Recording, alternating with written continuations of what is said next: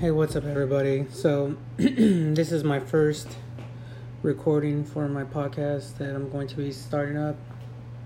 And I just wanted to give you guys, like a head start or just go over basically what I'm going to be talking about as far as, who I am and stuff. So, I guess we'll start on the sports end of things. The sports end of things. Basically, I was born and raised in California, so the Oakland Raiders, the Los Angeles Dodgers, and the Los Angeles Lakers are my three favorite teams. I'm not a big UFC fan, but I watch it more than I do boxing. And I'm a fan. I pay attention to certain aspects of it. My favorite fighter right now is Chris Cyborg. I know that's not what anybody's favorite fighter out there is, but I've been paying attention to her ever since she completely destroyed Gina Carano back years ago now. And then Ronda, had her run, and she annoyed me, to be honest with you. I felt like she fed too much into her ego, and Dana White fed too much into her ego, and I hated it ever since then. Moving on to the Dodgers aspect of it. I know the Dodgers haven't won anything ever in my personal lifetime. Well, I think they did, but I was maybe 2 or 3. But growing up, I always had love for the Dodgers, and then up until the Los Angeles Angels won, which I'm going to put an emphasis on Los Angeles Angels, they were the Anaheim Angels before, and before that, who knows what they even were. When they won, all their Angels fans here in the California area, Southern California more specifically, everybody became an Angels fan. And while that wasn't a big issue for me at the time, it waned on for years, and it's still going to these years. Angels fans still yapping about how they're the best team in LA, blah, blah, blah. They had a great year. They're always going to be better than the Dodgers, this, that, and the other thing. And it's annoying. They had one lucky year back in 2002 or 2001, whatever it was. And for me, that's just a load of crap. And I can't take any Angels fans serious when they say that, it's the Halos or whatever they call themselves, Angel fans, or they run this town, or whatever garbage they throw at you. And I know that's kind of a condescending way to look at it. When I look at it any other way, I can't look at it any other way. The Angels fans do what they do, and they just annoy. So, but whatever. The Dodgers ain't doing anything to help their cause either. Getting trampled on year after year by the San Francisco Giants, who popped off, a couple of title runs. The Arizona Diamondbacks a few years ago, or I don't know how many long years ago. Certainly doesn't help the Dodgers at all. But with that said, I am a Dodgers fan. I did enjoy their championship run this last season, even though they came up short. They came up short one game, which is a lot better than what most teams can offer a sports fan. This year they're kind of up and down. They started off really slow. Now they kind of heated up. As a matter of fact, speaking of the Angels, they just lost to the Angels last night. Bottom of the 10th, 5-4, whatever. And then moving on from that, I'll get back to the sports. And I think I just wanted to touch on basically who I am. But I'm going to start in the sports end. But moving on, the Lakers. I grew up a Lakers fan, watching Magic Johnson. And actually, when I was growing up, everybody was into Michael Jordan and the Chicago Bulls. I can remember being in elementary and I think junior high when Jordan and Pippen and the Bulls made their incredible run of things. But either way, I was a Lakers fan because that was what's on TV here. The Lakers actually won games.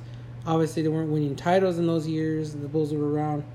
But soon after that, getting into high school and whatnot, Kobe comes along. And I remember watching Kobe. He was a highlight reel then, dunking and doing the slam dunk contest and things of that nature. And while I didn't think he was going to ever win us anything, once we got Phil Jackson and then they got Shaq, and then you could see that what was just Lakers just putting together pieces that kind of were for more entertainment, but an entertainment aspect. Shaq and Kobe. Well, Shaq was already, a big personality, entertainment-wise. And Kobe was, just a young gun, but like I said, it was slam dunk contest, just high flying. Once they took it from an entertainment aspect to, okay, they can win games, and not only win games, that they can win championships, and not just one, shooting for the moon for one golden season. They decided to pop off 3 in a row. And they did. I think I was in high school when that happened. Like I said, I had watched Laker games ever since I was there. I'd never seen them win. That was actually kind of perfect for me. Never had a basketball team to really root for, and then they hear the Lakers are winning. A team that I had watched. I didn't really pay attention to while the Bulls run was going, but the Lakers, And since then, the Lakers went through a drought when they got rid of Shaq. San Antonio's been there. The Celtics rebuilt themselves. I know there was a lot of history between the Lakers and Celtics, and I actually hadn't crossed paths in quite some time. But the Lakers heated up again. They got Paul Gasol, Kobe, Derek Fisher was there. You name it. Their whole team had stars. Trevor Ariza, who's still in the playoffs to this day. They had a bunch of stuff. Phil Jackson was there, so everything made sense. And then they popped off 2 out of 3 championships. Not bad. Kobe ends up with 5. And during the whole experience of the Lakers winning, other teams, chatterboxing it up. Celtics and the Celtics fans, everybody was already claiming LeBron was the greatest right out of his first season. They put the crown on top of his head. Very first, games, his first games, he was gonna be the King LeBron. Whatever it was, LBJ. And I remember when, they both had the Muppet commercials. And the only difference separating them was Kobe had rings at that point, and then he got number 4. And LeBron, I don't think LeBron had one at that point yet, or maybe he had one. But it didn't solidify me to be a Laker fan. I mean, I was already a Laker fan, but the thing, once Kobe was done, and all the Kobe haters came out the woodworks. Glad to see him go. And then the Clippers making their push to try to run the Lakers out of town, as it were.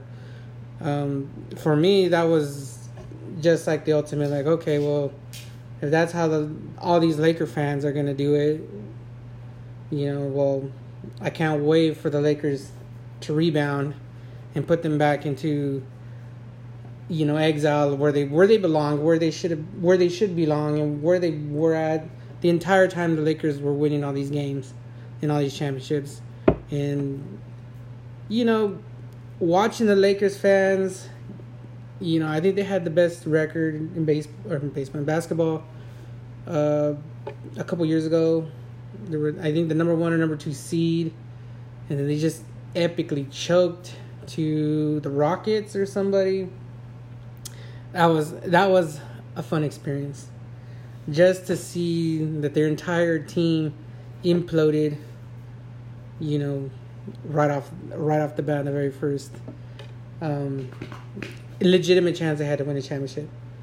Anyways, that's the Lakers. Moving on to football, which I think I covered UFC, baseball, basketball, football, and the Oakland Raiders.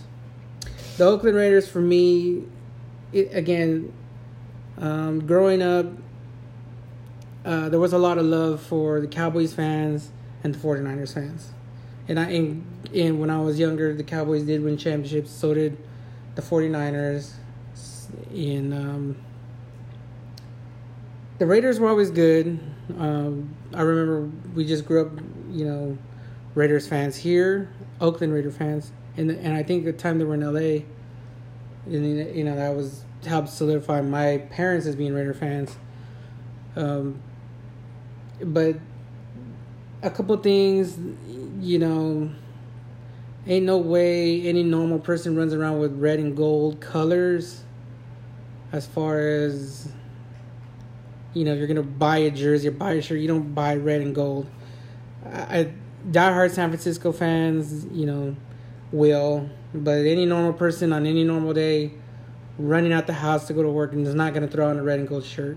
It's just not happening. You might throw on a blue one, for Cowboys. But then again, the Cowboys aren't from California. And Troy Aikman is annoying. And to this day, he still annoys the hell out of pretty much any other face man other than the Cowboys fans. Troy Aikman.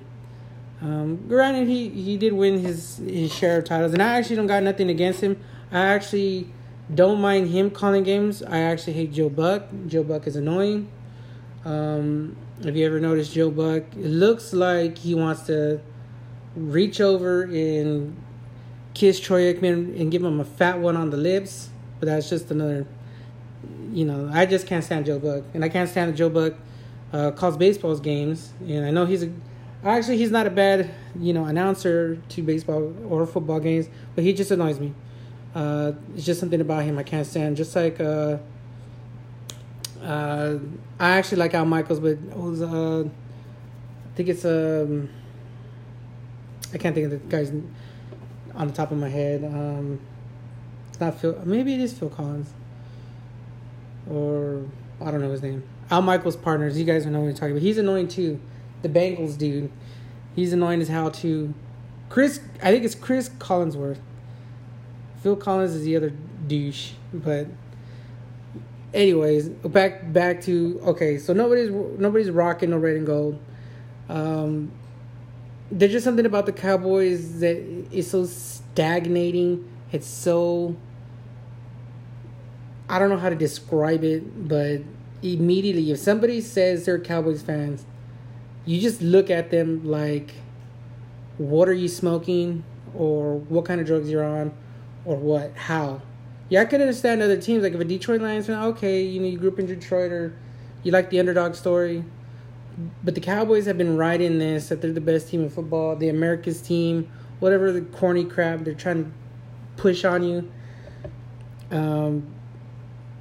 It is what it is. I mean, they just annoy, and since Troy Aikman and those Super Bowl runs, they've had terrible.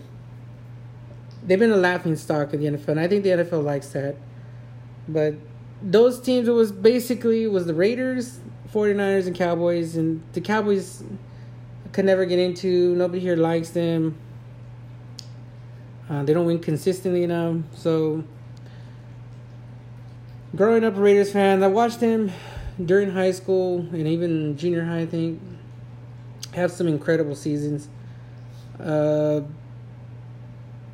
Culminating in the beatdown that Tampa Bay gave us in the Super Bowl with the Raiders. And I actually thought we had a chance of winning that game. But John Gruden knew the Oakland organization from top to bottom. He knew the owner. He knew the parking lot. He knew where our players live. He knew what we ate. He knew who was lazy. He knew the plays. He knew everything. So we were never going to win that game, especially against John Gruden. John Gruden, on the flip note, would have never won that Super Bowl had it been the Baltimore Ravens in that Super Bowl, I believe. That's who we beat to get there. He would have never beat them. I don't even... No, I think maybe it was the Tennessee Titans. They would have ran over him. He would have never won that Super Bowl had it not been for him being the coach on the opposite end of the field. But that's where my love of the Raiders comes in. We get beat down. They had a fantastic couple of seasons. We got screwed over by the Patriots, which is another team that I'm not going to get into at this point in time. But pretty much, you guys know the history of the Tuck Rule. You guys know what's cracking with all that game in particular is one of those football games that will never, ever, ever in the history of the NFL will never, ever be, like just another game. Like so many games are, like nobody knows what happened last year between the Rams and the Eagles, mid-season. Nobody knows that game. Nobody knows the game of the Raiders and Kansas City last year. Nobody knows that game. Nobody knows even some of the playoff games last year, Kansas City and Tennessee. Nobody knows that game. Nobody knows those games other than if you're a diehard Kansas City fan. However, everybody does know what happened. That AFC game, us and the Raiders and the Patriots. Everybody knows that game. You don't even have to like those teams. But everybody knows who the Patriots are currently in this day and age, and they just came off a fresh Super Bowl loss. But everybody knows who they are. Everybody knows their story, and it pretty much starts. It starts with that game, that Tuck Rule. But that next year we did reach the Super Bowl, or I think it was a year after. We traded Gruden to the Bucs for peanuts. He brushes up Tony Dungy's team. Dungy had assembled a good team. Actually, was it Dungy? I can't remember whose team he took over. But he takes over the team, which was complete. He did his work. He had to win games to get to the Super Bowl. It's not like he just showed up in the Super Bowl, smiled, and got a ring. No, he did his work. He was a coach. He knows what he's doing. But his track record speaks for itself after the fact that they went to the Super Bowl, won it, and my friend, he's a Tampa Bay fan. He knows all too well what happened with the Bucs after that. But anyways, from that point, when we get beat down in the Super Bowl, the Raiders, that was, I was in high school. That was, I don't know how many years ago now. 15 years ago, maybe 16 years ago. I don't know. The Raiders have stunk up the joint. They consistently failed at literally every and any possible way that you could possibly imagine. And they were no better than any other scrub organization in any other league in the professional sports. Every year was the same thing. When are we going to win more than 3 games? When are we going to get a good coach? When are we going to get key players? Can we afford, or should we sell the team? Blah, blah, blah, etc., etc., etc. And just me as myself, the Raiders went away. The Patriots came up. And there's no denying the Patriots winning all those games, winning all those championships. I am actually on the side that they do cheat. They cheat a lot. But, and people will say, other teams cheat too. They just don't get caught. And I'm like, well, how hard is it for the Patriots to cheat and get caught? When every other team cheats and doesn't get caught? Like, how hard are they trying to hide it? Are they just blatantly doing it, or are they just one of these teams that they're so good and they cheat anyways that they don't feel like, that the cheating that they're doing is a problem? Anyways, the Patriots are well known. They knocked off 5 of, I believe, 7 championships. So in those 15 years that the Raiders sucked, they were in the Super Bowl on average once every 2 years. And then winning 1 out of every 3 years. So the NFL is pretty... I think the NFL as a whole and the NFL fan base as a whole is sick of that team. But they started it off with the Raiders. And, that game was baloney. And I just, for my, every year I was rooting for them to go down finally. Rooting for them to finally, like, pack up shop. And they never did. And seemingly the Raiders never turned the corner either. The Raiders now have turned the corner. But it was a fun ride, sucking all those years, wondering if we were ever going to do the right things, doing this, doing that. What was our ultimate... When were we going to finally turn things around and get the Oakland Raiders back in business, as but they, every year that they sucked and all the hate they got, throughout the years, especially coming from the other SoCal team, which will forever be known for me as the San Diego Sparklers. That scrub team with their scrub fan base, with the entire baby blue and yellow lightning bolt, whatever they have as their logo, and I think they changed it recently. But all their fans came out the woodwork and started yapping, just like the Angels, just like the Clippers. But unlike the Angels, they never actually won a Super Bowl. And they've stunk up the joint for, I think they were like 8 years in a row, the division champs, and failed to do anything. They didn't do squat. So those Sparklers, the ones that use on 4th of July, are at the time where they're about to flame out now. The division is a whole lot better, the AFC West. The Broncos went to 2 Super Bowls, got 1. Kansas City has been the division champs, I think, a couple years in a row now. Hasn't produced, and whatever. I don't even think they won a playoff game. But the Raiders have gone to the playoffs. So the Sparklers, and they're still the San Diego Sparklers because they don't belong in LA. The Rams have proven that point. They proved it last year. The Rams actually went to the playoffs, and they actually had an amazing season. And I'm not even a Rams fan, but however they managed to do all of that, they pretty much soaked up the LA market from the San Diego Sparklers. And the Sparklers just got caught. They moved from San Diego. They're in LA now. They're always going to be the Jets to the Giants. They're always going to be the Mets to the Yankees. They're always going to be the Clippers to the Lakers. That's just how it's going to be.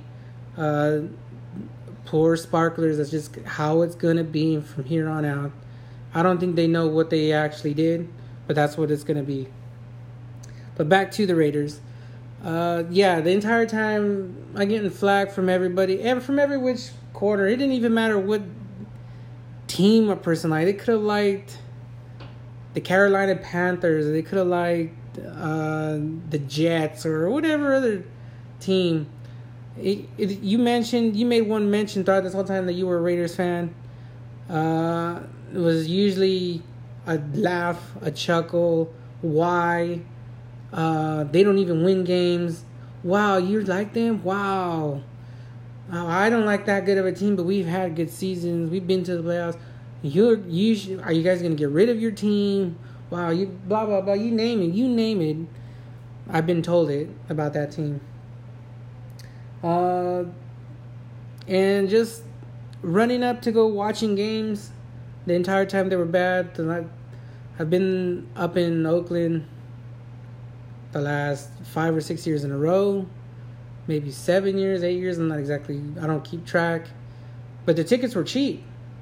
I'd go watch games around my birthday in October, And I'd watch the games for cheap. I'd get in there for $50, $60, $70.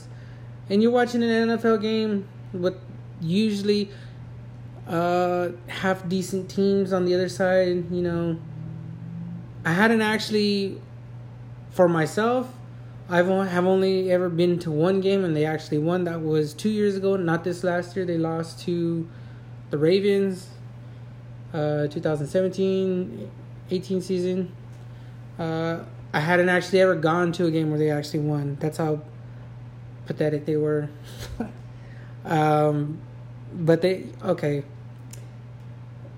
But I finally had gone to one, and they actually had won one. So I was really happy about that about 2 years ago. And now, come full circle, Gruden's back. Do I have big aspirations for the team this year? I kind of do. I think we should get 11 games. We should be 11-5. And now that John Gruden is back, he better deliver us a Super Bowl because he owes it to us. I know he was shipped off by Al Davis, but that doesn't excuse all those other years that he was a coach and we've had good teams and it just slipped through his hands for whatever reason. But I think the team's in a lot better shape now. It's a lot better run. The organization is actually a little bit more smoother. We have a GM. We have an owner trying to do things for the team, which will soon now be the Las Vegas Raiders, which I'm all excited for. I know there's a lot of Raider fans that are disgusted by it, especially the town of Oakland. But the town of Oakland, you know, this is business. This isn't, we have to help everybody. We have to save everybody. We have to be friends with everybody. We have to cuddle everybody. This is, the Raiders will have a home. Not on the other side of the town. Not where some other red and gold stepchild team takes up all the glory. Not where, you know, we're worrying about what's gonna happen to the team going forward. They're gonna have a home. They're gonna build it. The Raiders are gonna be there for an extended amount of time. Could be 20 years, could be 30 years, it could be life. I could die and the Raiders could be burning away over there in the desert. Whatever the case may be. My opinion on is they'll have a new home. They still have the training facilities over there in Napa Valley. They'll still have the love of Oakland for the most part. Oakland as a city, the Warriors are moving. The Raiders are moving. The only teams that will be left, I believe, is the San Jose Sharks and the Athletic. And I'm not even sure the San Jose Sharks play there, but I think they do. I think they do play at Oracle Arena. But the A's too. I mean, what is going to happen with the A's? What happens if they decide to leave? If you look at it that way, that the city of Oakland could not get it done. With the Warriors are leaving and they're moving into San Francisco. Down there by where the San Francisco Giants play currently, in and around that area. The Raiders are moving. How long will it be before the Athletics move? In search of new ground. Maybe they move to Sacramento. Maybe they don't. But maybe they might move somewhere. Maybe they follow Oakland into Vegas. There's no baseball team in Vegas. They could use one. That's something that the city of Oakland and the Oakland Raider fans and any sports fan that's in Oakland that's just there has to really look at what is going on with the town itself. It's not something that has to do with any team because their other teams are leaving. Nobody wants to play at that patch of land that's right there. It's in dire need of massive repairs all over the place. They should blow it up and build the greatest thing that ever existed in the world as far as attraction wise. But they don't want to do it. They don't want to spend the money. And I get it. You don't want to drop $1 billion for mediocre teams. You don't want to drop $1 billion for hoodlums, to go in there and trash your new baby. You don't want to drop $1 billion for something that you don't know the team's still going to move anyways. But if you do not spend the money, you're guaranteed the teams will move anyways. So you either do or you don't. And I think the city they just chose on don't. We'll save the money. We'll figure it out. Maybe they'll get a college team or something. So that's my opinions about it. And that's just where I'm at as a sports fan. Touched on UFC, baseball, football, basketball. Boxing I'm not going to touch on because I think the sport of boxing has really, really let itself go. The refusal to cooperate and coexist with UFC in the beginning hurt itself massively. This could have been one of those things where maybe like a dual sport type of thing where, okay, you're going to have 100 fighters and they're going to do, half of them are going to do UFC, half of them are going to do boxing, and then maybe they'll do as like a catch fight, maybe kickboxing. They could have worked up something. I think boxing, seeing UFC and mixed martial arts as a redheaded stepchild and ignored it and put it to the side. And I think now, if you ask any young dude, they pretty much, boxing is boring. And even it's not, but that's just how they perceive it. It's old. It's like baseball. Baseball's a little bit boring. It's, blah blah blah. It's got that mental picture in the heads of a lot of young kids. And baseball's boring, and that basketball is so much more entertaining. And the same thing with UFC and in boxing.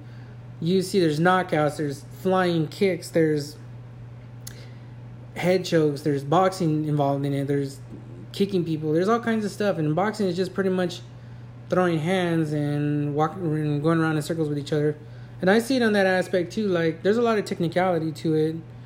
I cannot step into a box ring and actually do it without getting my head, knocked off. But I think a lot of people look at boxing as like, they'd rather watch UFC because there's a chance of something more crazier happening, more dynamic happening, more action-packed happening. And which was the case going all the way back to Ronda Rousey and, Chuck Liddell. The UFC every so often props up, a fighter like, oh, he's some great knockout artist. Or, Chuck Liddell was on a tear. I don't know how many years ago now Chuck Liddell was running wild, but he was on a tear for a couple years there, knocking people out. Just the sheer stun of it. And then going even past Chuck Liddell, there was Rampage Jackson. There was a slew of people. Brock Lesnar came in, and everybody wanted a piece of Brock Lesnar. He was knocking people out. People were knocking him out. Ronda Rousey cropped up, was knocking out girls in seconds. And not just seconds, like the fight would just start and it would be over. In the records, 20 seconds, whatever. People were just running into fists. And in between all of those knockout fights, you had really good. George St. Pierre was just physically beating people up. I remember when he physically beat BJ Penn. He just took his life from him. And I had never seen that. He blocked all, it just was one of those things. There was so much good stuff going on. There's so much good stuff. And then in the boxing, on the flip end, since Tyson and Holyfield and the Klitschko's were running rampant, they pretty much just offered up Mayweather as the answer to boxing. And Mayweather, Floyd Money Mayweather is First and foremost, Money Mayweather is a businessman. You don't, if you look at it like that as a business, it's your business. Let's say it's your business to fight. You know, your goal as a business, your goal, even down to the individual person, is to win. You want to win. You want to win. So Mayweather did it. He's 51-0 or whatever he is, 50-0. He's a businessman. Is he the greatest fighter of all time? You can debate that. I don't really care. I'm not really interested in boxing in that aspect. Iron Mike Tyson, to me, was one of my favorite boxers. Not because he mercilessly, when he punched somebody, it looked like they were about to die. Boxing has yet to replicate that kind of animosity or that kind of fighter since. The Klitschko's would just physically beat you, punish you round after round after round after round after hit after hit. But it wasn't, and maybe I think they did knock out people, but the Klitschko's each other would never fight each other. So, one was a champion on one and one was a champion on the other. Never could unify the belt, wouldn't fight each other. So, we'll never get that answer. Mayweather dodged Pacquiao for the longest. We'll never get that answer. Even though Mayweather and Pacquiao did fight, when Manny Pacquiao was hot, Mayweather dodged him. It's pretty well known. So boxing, and that's just the thing. The UFC was giving the fights that people wanted, doing the things that people want to see, putting together top fights. In boxing, you weren't getting it. And just the UFC just soaked up a lot of young fan base. Even, people my age, in their 30s. And just boxing, just to me, is really, really, really struggling. Once Manny Pacquiao's done, where does boxing go? They don't really have anybody. They're trying to find an answer. They want Pacquiao to do another fight because where else are they going to get a top fight? And a real boxing fan will tell you all these people, and to a normal person, they haven't heard those people's names. I was looking at the boxing card with Pacquiao just last night, and I don't know anybody else that is on the welterweights or none of that. I don't know who any of those people are, because I don't watch. Because there's nothing to watch. I don't know anybody. They're doing a poor job of promoting themselves.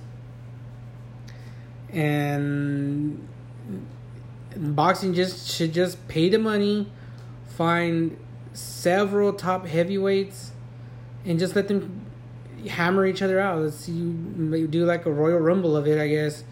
1 month it's this guy, 1 month it's the next guy, and then start splashing in some of these other weight division. Oh, look at these light heavyweights and the featherweights and the welterweights, and watch these. If you like that, watch this. But they don't do it, and it's pretty much boxing in a nutshell, as far as I'm concerned. But moving on the sports end, that's sports there. We can dabble into music, and where I'm at musically. Musically, I'm pretty much day in and day out since, I want to say, the 4th, maybe 5th grade. But maybe not the 4th, 5th grade. But 4th or 5th grade is really where my love of heavy metal and hard rock, aggressive, heavy rock comes from. And at that time, it was Metallica. Metallica is probably the first heavy metal band that I heard. It wasn't exactly heavy, but they weren't exactly your Aerosmith. They weren't your Rolling Stones. They weren't your Bon Jovi. They weren't none of that. None of that glam rock, Motley Crue. No, this was Metallica was and still will always be for me the band that actually bridges the gap for people that listen to Metallica. Will also listen to Aerosmith. Will also listen to Slayer and Pantera. You know, they're right. They're borderline. You know, a borderline band, but they were more on the heavy side. You know, going all the way back, Master Puppets, Ride the Lightning. You know, and Justice for All was some solid heavy metal riffs that I still can't get over to this day. Disposable Heroes, you know, Shortest Straw, Creeping Death, Damage Incorporated, Battery, Fight Fire with Fire. Those are some of the songs to me that separate themselves even from bands like today. If you look at the 3 intro songs to Ride the Lightning, Master Puppets, and One, you look at the way each of those albums start, gives you a clear indication of who that band is and what they could be and everything that they've done and what it means. You know, if you're a young kid listening to those songs, those songs are entertaining, number one, but those songs have a little bit of everything. They have a good intro, you know, the guitars leading into just straight up blow your head off with some incredibly crazy heavy riffs, all the way to a little bit of melody, and then just you get a whole album in those songs. And that pretty much is how bands operate to this day and age still. The formula is there. That's why Metallica is who they were, who they will always be, is one of the best. But going from there, junior high for me was more or less Korn. It was Marilyn Manson. It was Limp Bizkit. It was all the new metal stuff, which a lot new metal gave to the music community and heavy metal in general a much needed facelift, as it was from going from glam rock, you know, Nirvana, really mundane, you know, nothing against Nirvana, but it was all of this older feel to the music, you know, heavy metal, a lot of old heavy metal. Slayer and Pantera feels old, you know, and it's even older now in this day and age, but it felt old then. It wasn't really connecting with anybody. Well, I mean, it did connect, but it wasn't connecting with the young fan base in just new metal. And the king of it was Marilyn Manson at the time. There's 9 Inch Nails as well, but Marilyn Manson is neither heavy or thrashy or whatever you want to call it. It's just pretty much a dark rock. Industrial is the term coined for it. But I ended up diving deep into Korn, and Korn has some pretty heavy stuff. It's always been there, all the way back to their first album. And then even in Life is Peachy, even in Issues, even in Follow the Leader, the heavy of Korn is there. It's not every song. That wasn't what they're about, but they did. I think whoever wrote some of those songs, like I can't think of a few off my head, but Somebody, Someone,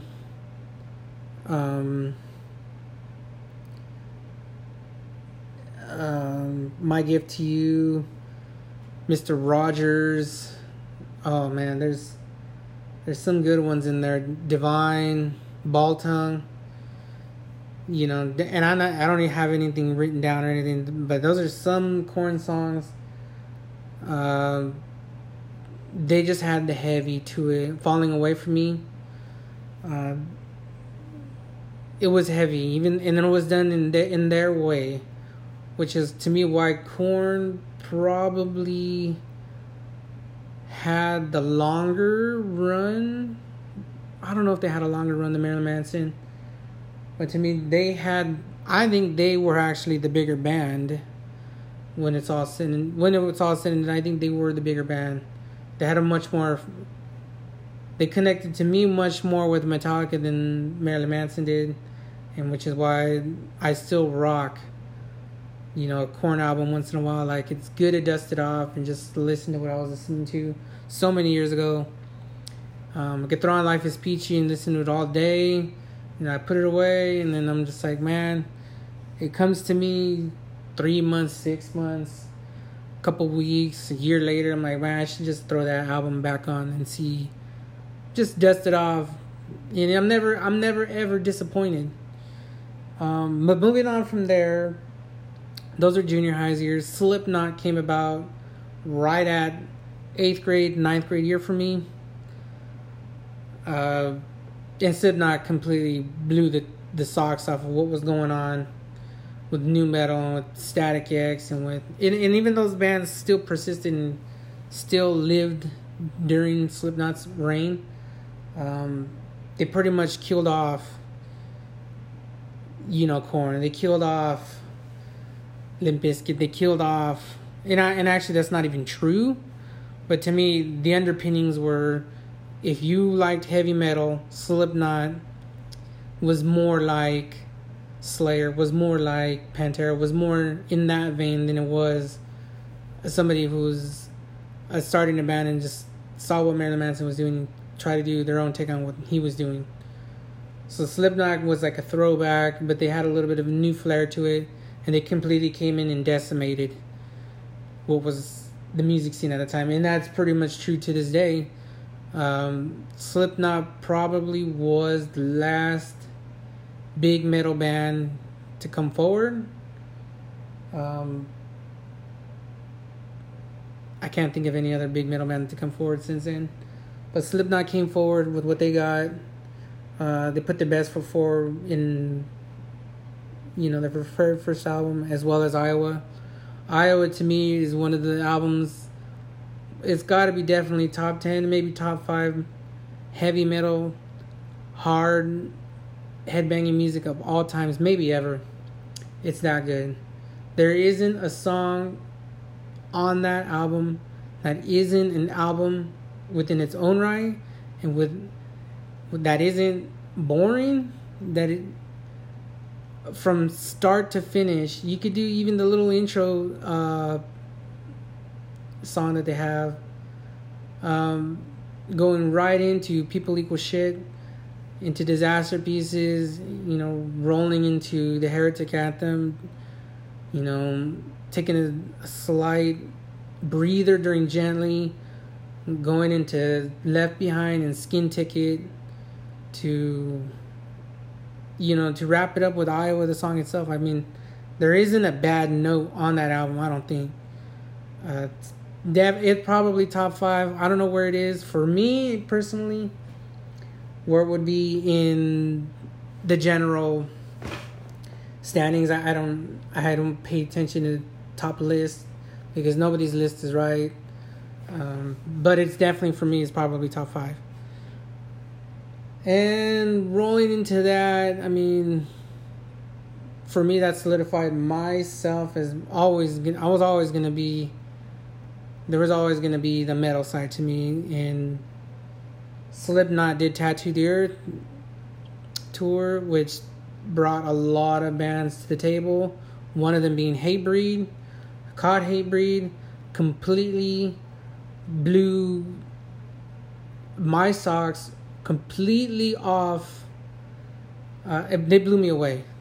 And they're a band that, who knows what would have happened, because Hatebreed's beginnings were much documented as being rough. They were accused of being thieves, and nobody wanted to tour with them.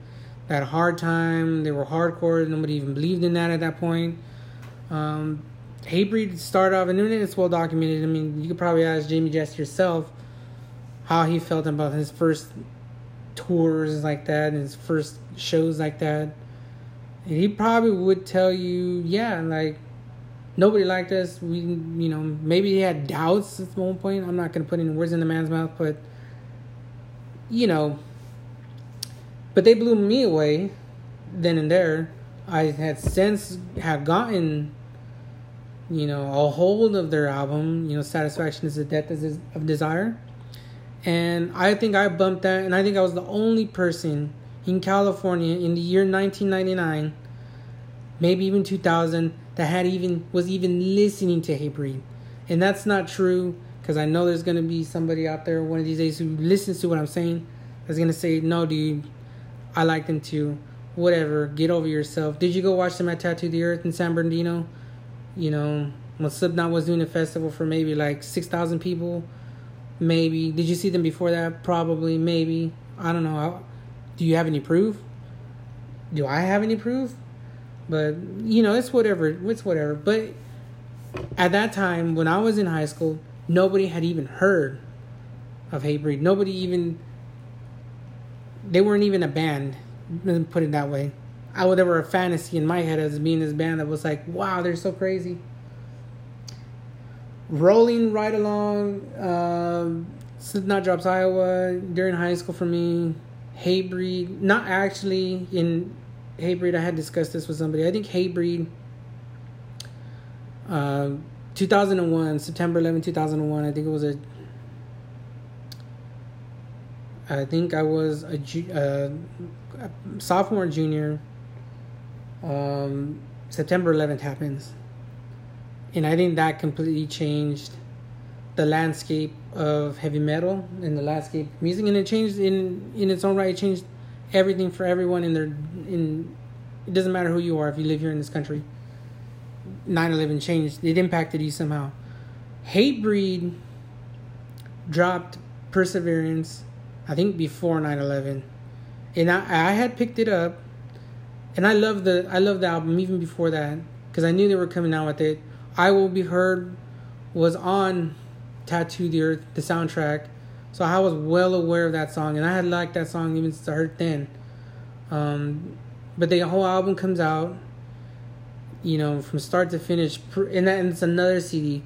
For me, personally, that album has since dwindled a little bit, but it's still definitely top 10 heavy metal albums of all time, maybe ever. Perhaps it was just the timing of them, the events of September 11th, the words. But I think Hatebreed, I don't know. I don't know if I can track down any interviews of Hatebreed and how they felt after 9/11. But it definitely seemed like everywhere they went, whether it was Ozfest, whether it was any concert they were doing, the words that they were saying, his anger on the album, and it just completely matched, like word for word, song for song, riff for riff, like a lot of the animosity that was felt in and around that time. And Hatebreed bolstered itself to being this big band. I don't think they ever reached Slipknot status, but they had a lot of friends that were in the hardcore music, and they took an entire genre of music, uplifted it, served it on a plate, and the other bands took it and ran away with it like you can't believe. As to this day, the influence of hardcore, being felt through music, every band winds up and gears up for a breakdown in a song. It doesn't matter who you are. Most metal bands that don't like hardcore music or don't run around with hardcore bands on tours still do the breakdowns during their songs. Hardcore bands perfected it. They have since branched out. There's deathcore now. There's metalcore. There's hardcore punk. There's just straight hardcore. There's, you want to get all the way technical with it, there's black metalcore. I mean, there's so many variations of hardcore now. And even myself, getting caught in the whirlwind of things, Hatebreed came out and helped so many little bands just by touring with him. And then the little bands, people were like, man, this is so aggressive, this is so wild, this band is so good, they're so raw, it's so underground, it's so fresh, it's not this mainstream music that is, something that Philip Anselmo himself was, These big labels want these big constructed, over the top, songs and albums, and the normal fan, the metalhead fan, doesn't want that either. They do want good metal music, but they don't want this over the top, over the drawn, 4 minutes of something that isn't even the band that they're actually like. What they want is some raw. They want some vulgarity. You want to hear the F-bomb dropped on you 30 times in a song. You want some rage. You want to punch somebody in the head. And that's what hardcore and Hatebreed and them brought to the table. Was you got all these bands who were struggling to get known, or they were just out there being as their raw, the truest versions of themselves, and people were just gravitating towards it, and it just completely obliterated everything that was going on in metal.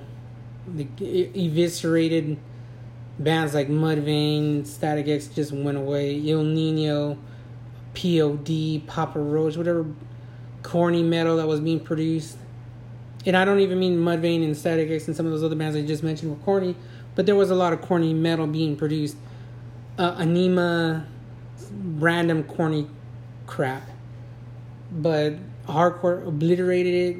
They took over Ozfest. Like, there was nothing but hardcore bands at Ozfest, I remember. All the metal fests in California were hardcore oriented. There was so many bands that came through that. And that's where my love of music is and still is. I still listen to the heaviest in these raw bands. I catch them when they're not anybody.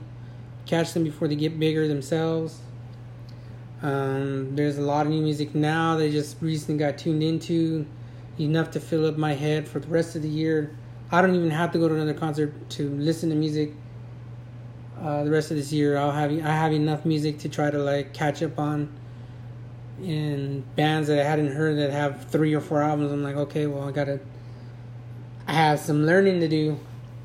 But that's where I'm at musically. It's in the heavy side of things. I do listen to pop and rap, but I just listen to your generic, whatever's on the radio. I do have my favorites. Pitbull, Daddy Yankee. I like, who else I like? Eminem. I mean, it's your most generic of stuff. I don't have any underground rappers. Actually, I don't like the underground rap scene that is right now because I think it's corny. I think these dudes are just, one dude does it. It's Monkey See, Monkey Do. It's, I can make a song about Gucci flip-flops. And this other guy's like, I can make a song about my diamond Rolex. And the other guy's like, well, I got a Nissan Altima pimped out, so I'm going to make a song about that. And it's like, dude, you're dumb. And it's whatever. The kids like it. It's what they want to do. The one they want to listen to because maybe they connect with it somehow. But that's pretty much it in my music. I could dip into movies, but I don't know if this recording is gonna shut off. Maybe I'll make another little episode over here to touch up on. I did music and sports.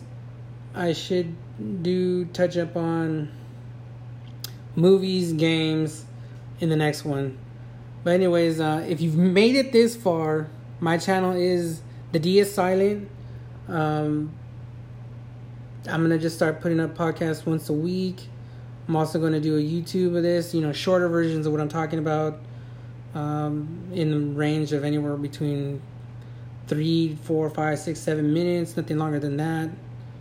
But anyways, this is The D is Silent. If you're listening, this is the very first one.